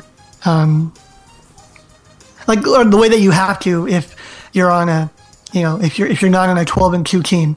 Like Stuart Cravens, I felt like was an All-American last year and the year before, and he didn't make first team either year. And I think it was in part because they won 9 and 8 games. And had they won 11, then he gets it. I mean, even Leonard wasn't a consensus first-team All-American in 2014 because they won 9 games. So I think Juju is probably the one guy that you could expect would be making a play for it this year. And I think Adoree Jackson as well, depending on if they give him credit for everything he's doing, he might not accrue the numbers that you're looking for at one position, but he obviously is having as much impact as anyone oftentimes. And so those two guys can be All-Americans, and then I think Justin Davis and Ronald Jones are All-American talents who, because of each other really, might not be recognized as an All-American. And then there's a handful of guys like Biggie who I think can be All-American before they leave. People within the program, I've heard them say that they think, and of course they're biased, but they think that Sam Darnold will be a Heisman contender before it's all said and done. There you go. Nice. All right, I believe it's time for the final part of Nick's question, which was college experience. Now, I first have to say I didn't go to college, but I probably would have been thrown out, though. You? Yeah, I probably would have been thrown out. How do you get thrown out of college? Oh, come on. Yeah, dude, you can break the law. I almost got thrown out of college. Exactly. And I did break the law, so there you go. Well, not really. We start with Adam Maya and his college experience, like running naked with a Trojan horse, doing a beer pong down Figueroa. I remember that. Yeah, it was last week. Exactly. Adam Maya, take it away. What a time to be alive. Okay, I'm gonna bring it back to football. I was fortunate to cover the football team while I was there, and I saw a lot. I got there when Pete Carroll and company arrived in 2001, when that dynasty began, and I'll take it to my final year, 2005. I was traveling with the team that year, and I covered the Notre Dame game in South Bend. USC had, I believe, a 26-game winning streak. I think that game made it 27, or maybe 28. And so I'm in the press box, and it's the fourth quarter, and that game was going back and forth the entire time. And in a game like that, the reporters are always kind of in a sticky spot where do we bolt for the field and miss part of the game, but finish the game on the field, or just stay up in the press box, finish the game, and then hope that you get down to the field in time for those interviews. I decided to head for the field, and as I'm going down, Notre Dame, I think they had scored and just gone ahead. And USC has the ball, and I made it down quickly, but I was with Arash Markazi, and we got separated. And so Arash, he found his way onto the USC side, but I ended up on the Notre Dame side. And I only point all this out because I'm down near, maybe near the 20-yard line where USC's red zone. But they're on the other side of the field. And so I'm down there, and I look over, and standing, I swear, 2 feet to my left is Joe Montana. Really? Yeah. Joe Cool is right there, and I'm a diehard, lifelong 49ers fan. Yes.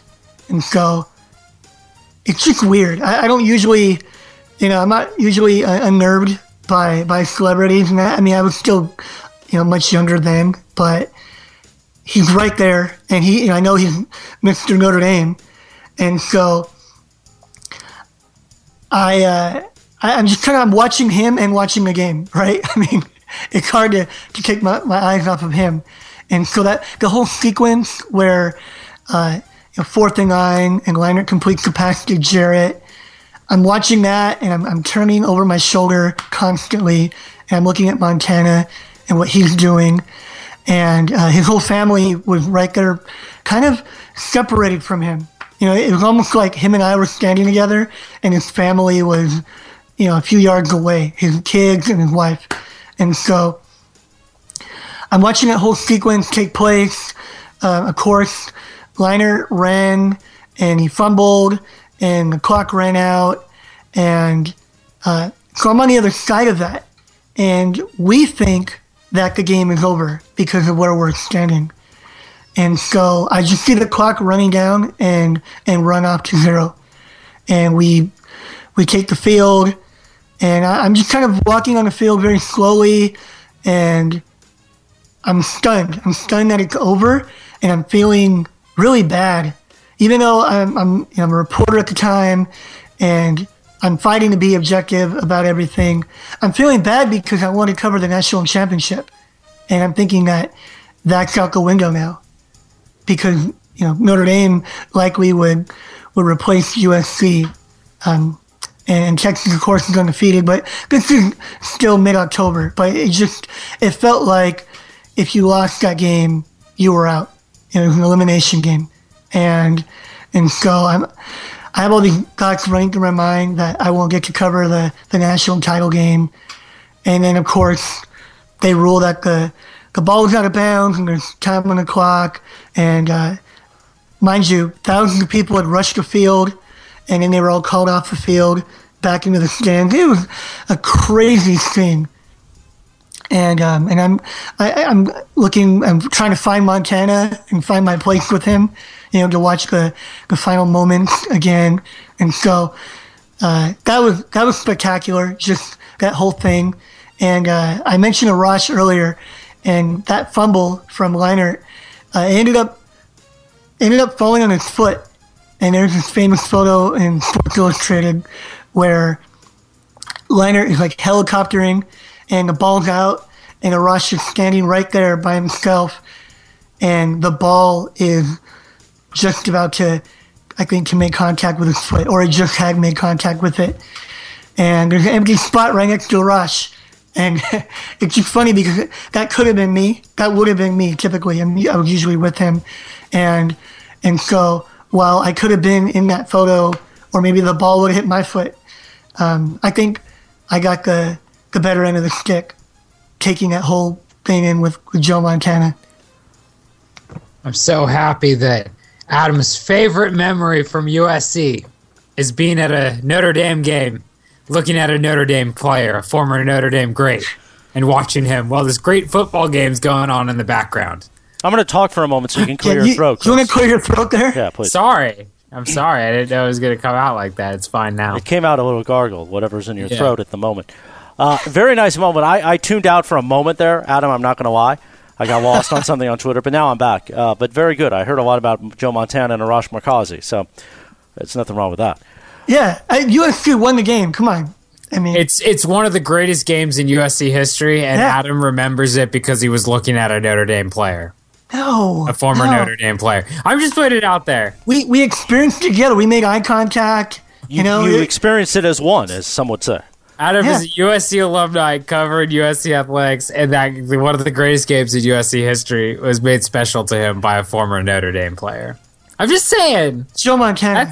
That's what I took away from it, okay? I got to kind of give you crap, Chris. I mean, it is Joe Montana, after all. It's a former Notre Dame great. Yeah.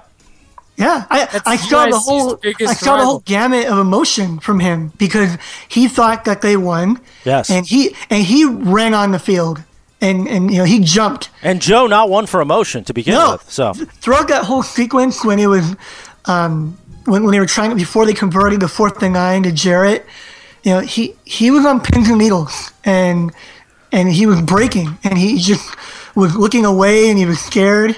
I took notes the entire time of the whole thing. I wrote my column partly on that. And so... Was it called A Love Affair with the Irish, or...? No. No. But, and so he thought they won. And then I remember when they called everybody off the field, he yelled at his family, he yelled at his kids, like, get off! And he was incensed because, I don't know, I guess because they were already in the middle of the field where he just kind of, had just started to make his way onto the field. And so now that win was being taken away from them. And you didn't know at that point whether they'd win the game. And so I thought it was awesome. I'm glad Joe Montana made your time at USC special, Adam. Yeah. Chris just not giving you an inch on this one. I remember that game. I was in my office at Fox Sports Radio, and that was back when I gambled on sports actively, much more actively than now. And I won a lot of money on that game. So it was a good moment for me. I think I bought lunch for the entire team. That's nice. Yeah. I was in the stands in that game. Were you really in South Bend? I was in South Bend. I was in Were high you school close to at the Touchdown time. Jesus or no? I could see Touchdown Jesus. Beautiful. From, that was my second. No, it was my first time. I went to South Bend. Now, who was paying for that trip? Times. Were you, or was the organization back then? Oh yeah, Rivals was paying for me to go out there when I was 15. They were like, "Yeah, go see a USC game." Okay, no problem. I didn't know. Maybe you were, maybe you were doing a lot of stuff at 15. My mom's boyfriend is a huge Notre Dame fan, so he actually would take us back to that game. There's many awkward jokes I can make. I won't. So, Chris Swanson went to Whittier College, home of one Richard M. Nixon. Maybe that's where Nixon learned about audio recording and all kinds of stuff. So what were your experiences at Whittier College? Did you have that course? Oh, yeah. Yeah, it's Destroy the Tapes 101. Yeah, he should have destroyed the tapes, by the way. Nevertheless. Yeah, I had a good time at Whittier. It's a small school. There's not, as much to do out in Whittier as there is in downtown Los Angeles, and less kids. But, I remember, the first day getting there, all the jitters, getting to know everybody pretty well because it's like an enrollment of like 1,300 kids. I remember graduating. I remember starting to cover USC football and USC recruiting while I was at Whittier College for one of these, websites. And that was a big deal to me. I had a longtime girlfriend in college, so that's someone's gonna remember her. That seems shocking to me. So there's some good times. I got in some trouble too. I got the police in Whittier knew me well. Small community. Whittier PD knew you well. They knew me well. Wow. They were across the street from the campus, and they kept an eye on me. So there's some good times at Whittier. Some not so good times too. I'm happy to be out of college, and Now, if I remember correctly, Whittier College, it's uptown Whittier, right? Yeah, it's pretty close to uptown Whittier. Yeah, it's like right there. Yeah, uptown Whittier, nice spread of town. Yeah, I like Whittier. Okay. I grew up in Whittier, so nothing wrong with that. Yeah, there you go. Oh, we have to move it along. We're going too long. We didn't have a 10-minute story about Joe Montana. Sorry. I forgot to mention that Scott Wolf wore a Whittier College shirt to USC practice. The guy from Party of Five? That's Scott Wolf? Yes, that's Scott Wolf. Yes. And that might have been more exciting than anything I ever did at Whittier College, was seeing him wear a shirt. I'm going to wear a Whittier College shirt under my clothing to make sure I can snap a photo next time it happens of us together. Tweet it at Whittier College. Clear your throat. Yeah, again, I have a better story from that game, but I'll tell it another time. I know I went long. God. Yeah, we got 45 more minutes, Adam, so why don't you just go again, right? Let's keep going. Nick from Cyprus is back with his question, favorite Italian restaurant. And while it seems to us that we did this once before, it might have been pizza-related, might have been meatball-related. Who doesn't like a spicy meatball? But favorite Italian restaurant. We'll start with Chris Swanson for his South Bay perspective. Adam will cover San Gabriel Valley, and I'll have something on the west side. That's usually how this works, so go ahead. I like Trainees in San Pedro. You like what now? What's it called? Trainees. Trani. Let me write this down. Edit when Chris Swanson says this and save the audio forever. Okay, go ahead. Okay. Yeah, that's it's a nice Italian restaurant, San Pedro. I like it. If I'm in Torrance, I like Hank's. I've already mentioned that as a pizza place before, so that's probably. But Trainees in San Pedro. Okay. Adam Maya. All right. I mean, there are many. I'm going to give you guys a new one that I've unearthed in downtown. It's called Tironi. Downtown Los Angeles? Yeah. Beautiful. Yeah. Now, I should warn you, the service wasn't great. I felt like it was borderline racist. What a surprise. Borderline racist? Yeah. Really? But, yeah. I don't know. Maybe we got the wrong person. Are they Italians? Was it an Italian family? No. Okay. I don't think so. Okay. Yeah. But the food was excellent. Good. And so I'm willing to look past that. Okay. Sometimes Italians could just be grumpy. Adam's it wasn't a mom and pop shop. Oh, okay. Adam's recommended a restaurant where his service was borderline racist on our podcast this week. That's awesome. I also just want to point out that I haven't been to many restaurants with Adam Maya where he thought the service was good. Really? So that's one of his things. Okay. Well, that doesn't surprise me, by the way. He complained about the wait at the taco place, which honestly I didn't think. Okay, I don't even think it was 25 minutes. So there's that. So, and there were a lot of people there, but whatever. We were waiting behind them. Okay. They were waiting behind us. He made us go to Bongo Burger. Yes, the great Berkeley, Bongo Burger story. Complained about it and then blamed it on me. So just excuse me if I, have some reservations on when Adam Maya has a problem with service or wait time at a restaurant. I ain't buying it. I ain't buying it. There you go. Clear your throat, and I'm fine with you not buying it. All right. Clear. Now it is popping in my head that we had done this, I think, at some point. Because I remember talking about it was a pizza. Was it? But didn't we talk about the C&O in the marina? The Trattoria? Maybe. Oh, I've been there. I love it. Yeah. Are we back to... Okay, well... So I'll mention this. C&O's not bad. Speaking of mom and pop here, of course, I'm going to give you the Culver City shout out. Is a mom and pop shop called Campari's, which is on, I think it's on, let me look that up actually, Campari's, but it's off of the 405 somewhat, but we go there often, orders to go, but they're only opened after 5. It's on Centinela. It's actually Westchester is where it's at, but not too far from the airport, but Campari's is a good place. Great pizza, nice mom and pop feel. And then going over to the Whittier area, actually, Lascari's. When I was growing up, we actually knew my family. We knew the Lascari's family. They started with one hole in the wall / deli / little sit down, and now I think they have 4 or 5 across Whittier, La Mirada, La Habra, and Orange County. Lascari's is a great place, and I think that's really all I got for right now. And again, with Italian, there's sort of the mom and pop more southern feel, and then you can sometimes get into the more of the northern feel where it's more of a fancy sit down where you got the fish, you got stuff like that. But yeah, I'm more of a southern like feel. I'm more of a southern, feel. Tironi's more like seafood. Yeah, I like a little more red sauce on my plate because I'm not a big seafood guy, and I grew up more around the southern feel, making my own gravy, all that kind of stuff. But thank you, Nick from Cyprus, for the question. I'm sure this will bring on an onslaught of other questions for next week on the message boards at TrojanSports.com. Oh, a Trojan gift horse, our friend. What should the offensive strategy be against Alabama? Duck would be good. Pure power football, and does that not play directly into their hands? If not, then are you putting too much pressure on a first-time starter at quarterback? What would you do to defend against USC if you were in the Tide's position? It's a great question. I think that they're going to run the ball a lot with whichever quarterback they use. And they're trying to establish a power run game. Maybe I think you play to your strengths.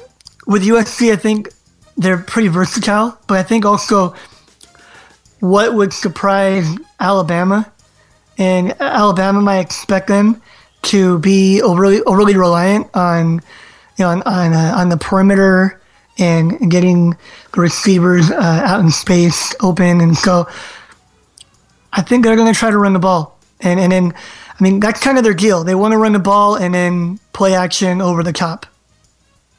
I think they'll try that. Yeah, I think that's probably what it is. I think, though, that they're going to try to spread them out, too, while doing that. I think while running, yeah. Yeah, there'll be less of, power run game looking and more of a spread out type deal. I think that's kind of their advantage against Alabama is that, they might not have the size on it, but we know USC has some really good athletes. This probably has an advantage over anybody in the country, on the perimeter like you mentioned. So, yeah, I agree with you, but I think it's going to look a little bit like a spread, too. I think that's how teams have scored on Alabama in recent years, too, is they're usually spread teams. If I was Alabama defending USC, though, which is the second part of this question, I think that, you got to say pressure, constant pressure. First time starting quarterback, hit him in the mouth. That's got to be Alabama's strategy. Don't give them anything easy and just pressure all day. I think USC, if their quarterback responds to that pressure, which I think Alabama will bring when that game happens, I think they would have a chance in this game. I think that's kind of be the difference. I know, Alabama's had such a great record over the last few years and USC hasn't really, but, USC can stay in this game if they have great quarterback play. And we'll see if that happens. I think it's going to be a bit of a dilemma. I think people underrate how hard it might be for the opponent, given that there is a different quarterback. I felt like year 3 of the Cody Kessler era became very predictable. And so I think a lot of teams were comfortable just taking away the run and stacking the box. And maybe they doubled Juju, but otherwise they're basically playing everybody else straight up and trying to make Cody beat them. And I don't think you're going to be able to do that against either Max Browne or Sam Darnold. So I expect the defense to give a lot of different looks and try to confuse the quarterback and make him think a lot. But I don't think that you can play them one-dimensional. I don't think you can just try to take away. You can't sell out to the run, in my opinion. I think that this offense is going to be very hard to defend, and I thought they should have been last year. Very good. Trojan Gift Horse, thank you so much. Darren T. Has anyone talked to Max in the past week since the end of spring ball? What is he feeling or thinking? And what kind of Italian restaurants does Max like? Yeah, we've chosen not to because they are finishing their finals. This week is the final week of school. And so, we're asked to relax with the, in terms of talking to the players after spring. They're going to have their workouts resume typically in June. And so I'm sure we'll be in contact with Max soon, but he is a student and we haven't been on campus. And so we just have not talked to him in the last few weeks. And not just because of the possibility that he might transfer. That's actually a reason to talk to him, but want him to have his time and space to focus on school. Adam actually invited Max Browne over for a sleepover, but he didn't get texted back, so he's just trying to be gracious. Yeah. Anyway. Now, if you were having a sleepover, what would you want to play PlayStation with him? Would you just want to watch movies about gladiators? What would you want to do? Is this a serious question? No, of course it's not a serious question.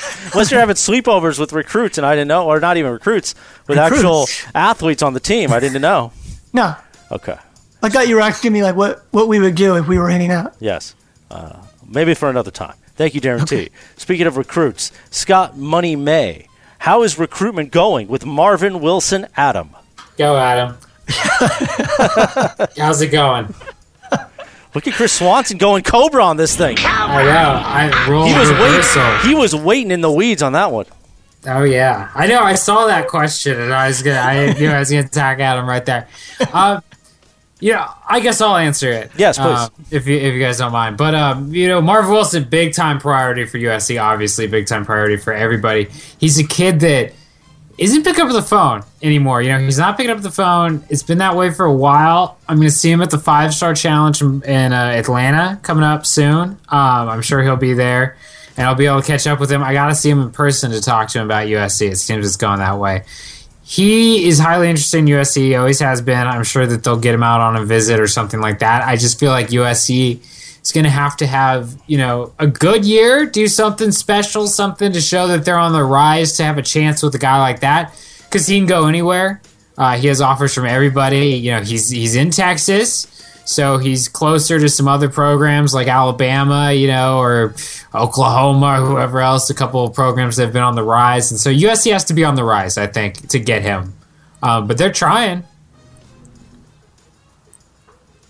Any thoughts, Adam? I concur. Thank you. Do you want to sleep over with Marvin Wilson, Adam? No? Why would you ask me that? Just because it was the topic before. Yeah. Thank you, Scott Money May. Drew Fight On, our friend. Hi, guys. Great work as always. Thank you. I'm curious to get your detailed breakdown of who you think should play where in the secondary. We have a lot of guys who have had meaningful snaps and some young guys coming in with tons of talent. We can't play them all, but aside from maybe Adoree', Biggie, and Tell, it's hard from my point of view to sort out who should get the most playing time at each spot. Also, I'd like to hear each other's individual scouting report and assigned position for the other two if the three of us were USC football players. Yes, Morales. I'm leaving the floor wide open for all the tight end jokes you'd like to make. Well, see, now I can't even make them, but thank you, Drew Fight On, for pointing out the humor ahead of things. Thank you, Drew. Why don't you guys take the top while I prepare my tight end jokes? Okay. Adam, you want to start here? Or should you want me to start? Well, you go ahead. Part of the problem with spring was that too many people were unavailable, especially in the secondary. There's a whole list. Chris Hawkins, Ikili Ross, Adoree' Jackson, and then you had incoming players like Jack Jones, Jamel Cook. So,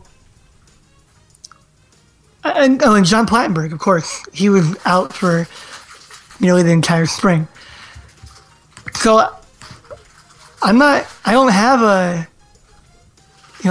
depth chart here of who should be where yet. I think that's still to be determined. Obviously, Adoree' and Biggie are the top two corners. I think right now it's Isaiah Langley is your third guy, and if you're going in a nickel, they typically used a third safety. I guess I like a third corner better, and maybe it would be Langley, but maybe it'd be Jack Jones if he shows that he's ready to go after a month of training camp. What do you think? I think it's hard, like you said, because it's spring.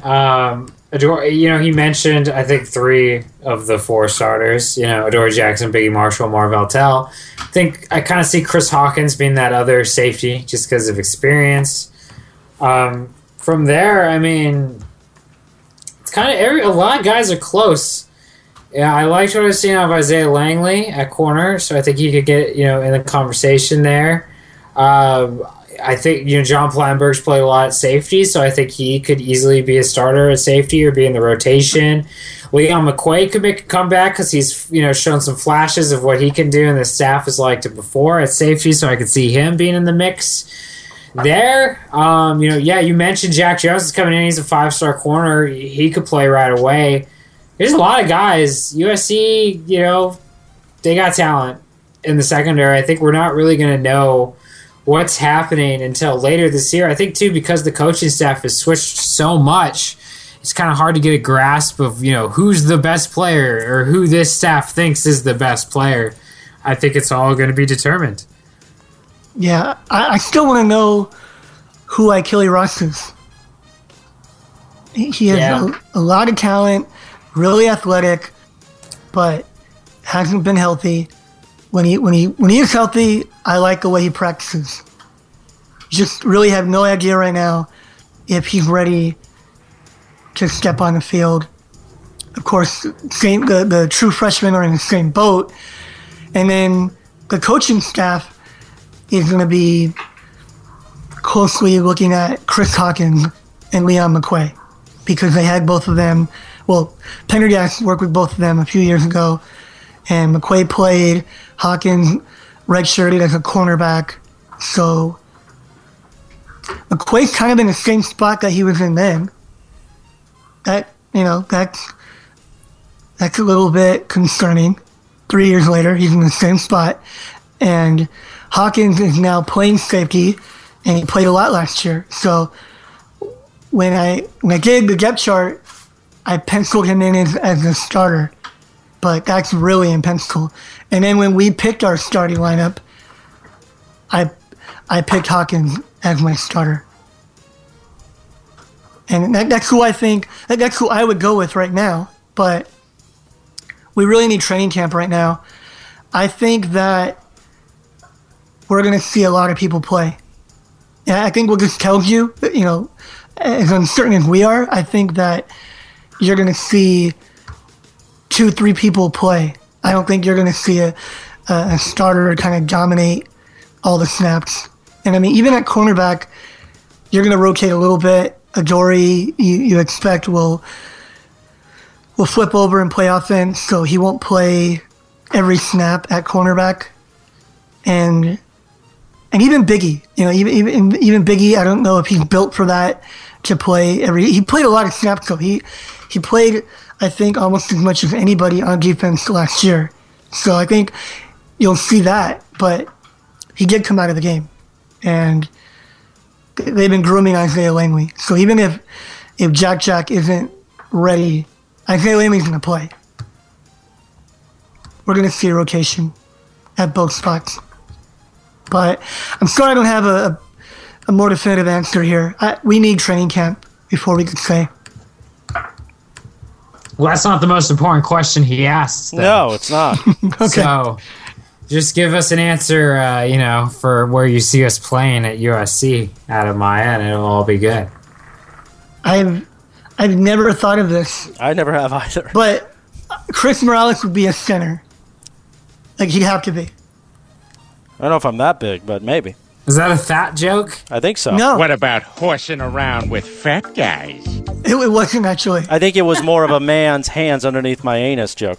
Oh. I think, though. It could be a combination of both. Well, then he could play quarterback, too, because I'm sure you like touching, a little taint action, too. Wow. Well, if I was, I would be the quarterback, not the receiver, nevertheless. Okay. So, Adam, where would you see Chris Swanson?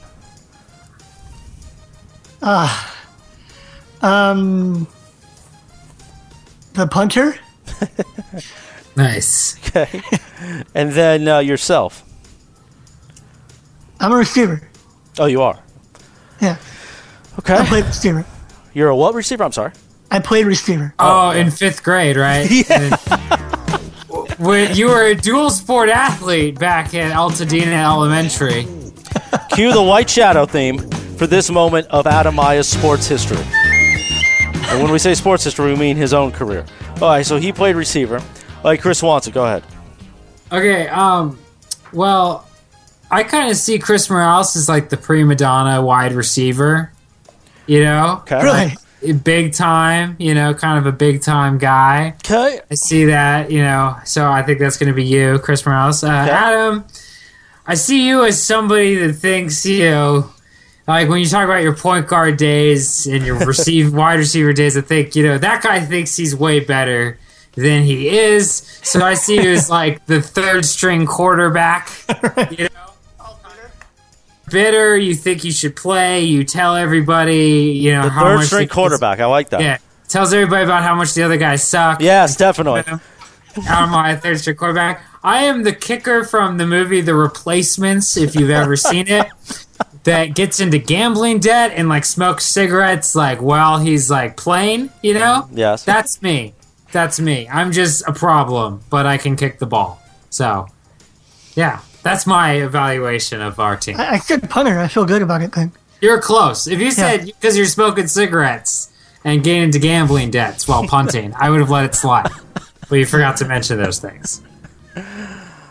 Wow. I don't know how I could follow all of that up, but let me start with myself.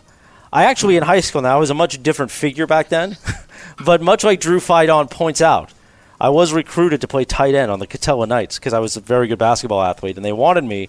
Our coach in basketball, because we were a CIF school, you had to play every other season as well in another sport to stay in shape.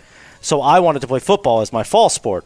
My parents were adamant they thought I would be one of these kids that died on the field, but they wanted me because of my size to play tight end. Unfortunately, despite all the jokes, I wasn't allowed to play fall sports. And then I had to do water polo. Could you make up for it in your adult life? Yes, exactly. At this point in my life, at this size, I don't think I'm quite a setter, but I always make jokes that I'm like a Mike Singletary type because I'll just stare at you across the line and scare you. And I'm going to get you. I don't know how. I'm going to come after you and get you like a tiger in the wild. So middle linebacker. Yeah, maybe a middle linebacker, but I don't have the speed just yet. Maybe if we train. Adam Maya. Let's see. I would probably go with the guy who's so maybe third string quarterback would work to Chris Swanson's play because you'd be the play. You'd hold the kicks. Well, for a field goal, you'd be the holder, but you'd be talking about how that starting quarterback. You see that where he screwed that up? I wouldn't have done that. So that is a good point. Chris Swanson, I think, would be an elevated water boy type that somehow miraculously does become part of the team. But he's sort of the guy who would be a really great star, but he just seems to he enjoys the accoutrement just a little too much on the sideline. So he's part of the team. He's part of the fabric of the team. So I'm like Sarkisian.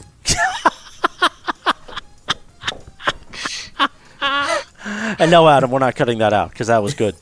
Blair Angulo, though, if Blair was still part of it, Blair would be the tight end on many the prima donna tight end that definitely thinks he is just all that, you know? Yeah. He'd be like, what's his name in Major League from LA Law? I didn't watch LA Law. I watched Major League. Corbin Bernstein? Corbin Bernstein, yeah. He would be the Corbin Bernstein character. All right, Drew Fight On. Good stuff. Thank you. Anytime Adam could make a gay and a fat joke all in one towards me, that's always a good thing. B22 Ryder, our friend. Hey, guys, thanks for answering my question last week. I barely can remember the first question this week, but whatever your question was last week, thank you. Never thought about Green transferring. Interesting. Anyway, have more of a Coliseum question for you. As far as I know, the Collie doesn't serve alcohol, at least not at a USC game. But now with the Rams moving in and the NFL having big beer sponsors and serving beer at all of their games, any chance we see it on Saturdays? No, Ryder, because it's an NCAA rule. It has nothing to do with the team, but that's okay. But if you go outside into the parking lot, I'm sure you could find plenty of beer. Well, did it recently become an NCAA? Because I remember USC sold beer and then they stopped. I don't remember being NCAA. It's an NCAA rule. At least that's how it's been explained to me on almost every sporting event. Same thing on why, for instance, the Final Four events never have beer because it's an NCAA thing. Interesting. If that's the case, then they won't have it. If that isn't the case, I don't think USC would bring it back anyway because they did. They felt like they had a problem with drinking at the games previously at one point. This was about 15 years ago, I think. When USC started getting big again at some of the rivalry games, drinking got out of control. They took it away. They banned it. So I couldn't see them bringing it back, even if they could. Apparently, according to Chris Morales, they can't. It's like if you go to the Pac-12 tournament at Staples Center, there's no alcohol. Now, that might be an NCAA hoops thing, maybe. I don't know. I don't know.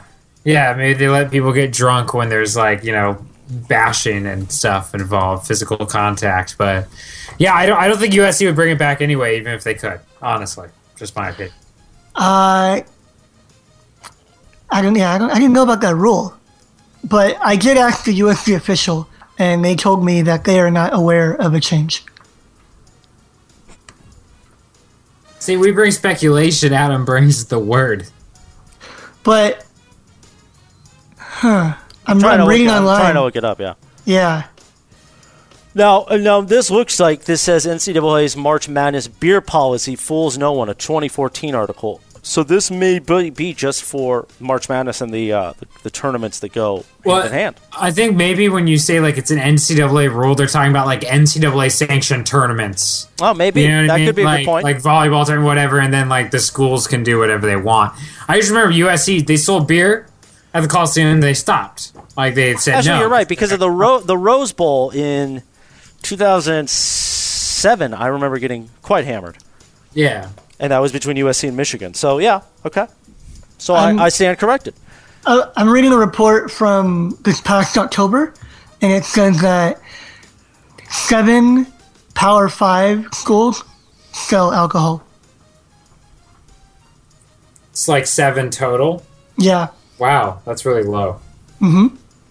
It's just probably not worth the bad PR when it's all said and done. No, it's not. And stuff happens. And it's a college thing anyway. Like, you know what I mean? So it's kind of that whole thing. Now, in those suites, though, at the Coley, the new one, do you think there'll be alcohol? Oh, yeah. And, dude, the high class, like, you know, the rich people, they get to do whatever they want. It's like, you don't follow the rules because we know you won't cause trouble. You have money, you know? Well, Drew Fight On, thank you, B22 Writer. Drew Fight On just says, now we are talking, I nominate this question of the year, and that is Ryder's question of alcohol at the games. Did you know, I've never noticed here on his location that Drew is in Boca Raton. Yeah, he is. He's in Florida. I've never noticed that. There you go. You know, I have a question of the year. What else can you sneak into football games besides alcohol? Well, you've got to be worried if they have a dog. If they have a dog standing there and you got certain things, you want to walk the other way. Now, it depends on what that dog can pick up. Can he pick up just a marijuana-type substance? Can he pick up pills? It all depends. Bombs. Well, bombs. Well, bomb would hopefully, we hope, would be on a metal detector. Let's get tons of bomb-sniffing dogs. No drug-sniffing dogs. No drug-sniffing dogs. I don't like those. Yeah. Enjoy your game day experience, kids. And again, anything you would want of that sort of nature would be in the parking lot anyway. So, let's be honest. This is true. Yeah. It always is. Yes, it is. Oh, a man who's never enjoyed the stickiest of icky is Adam Maya. We thank him for his participation this week. Chris Swanson and myself, Chris Morales. It's been a fun show, boys. It has been. Thank you to everybody on the questions at the message board, trojansports.com. Oh, if you ever miss any of the shows, like last week, we titled it The Departed. Go back to trojansports.com, click the other tab, and go down. You can get to the podcast. We're also on iTunes. Search trojansports.com, on Audio Boom, on Podcast Arena. We'll see you next week. More Max Browne, Sam Darnold talk, most likely. More questions from the message board. More Adam Maya stories of his athletic youth, and so much more. Fellas, anything else? I'm good. Yeah. All right, take the rest of the day off. We'll see you next week here on the trojansports.com podcast. Thank you. Bye.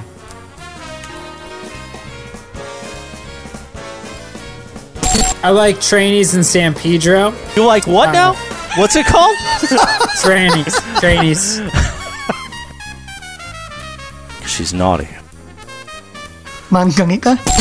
Well, then he could play quarterback too, because I'm sure you like touching, getting a little taint action too. Wow! I'm an orange vein kind of guy. Oh yeah, I'm cool with Puffy. Think so. Enjoy that hot dog, man.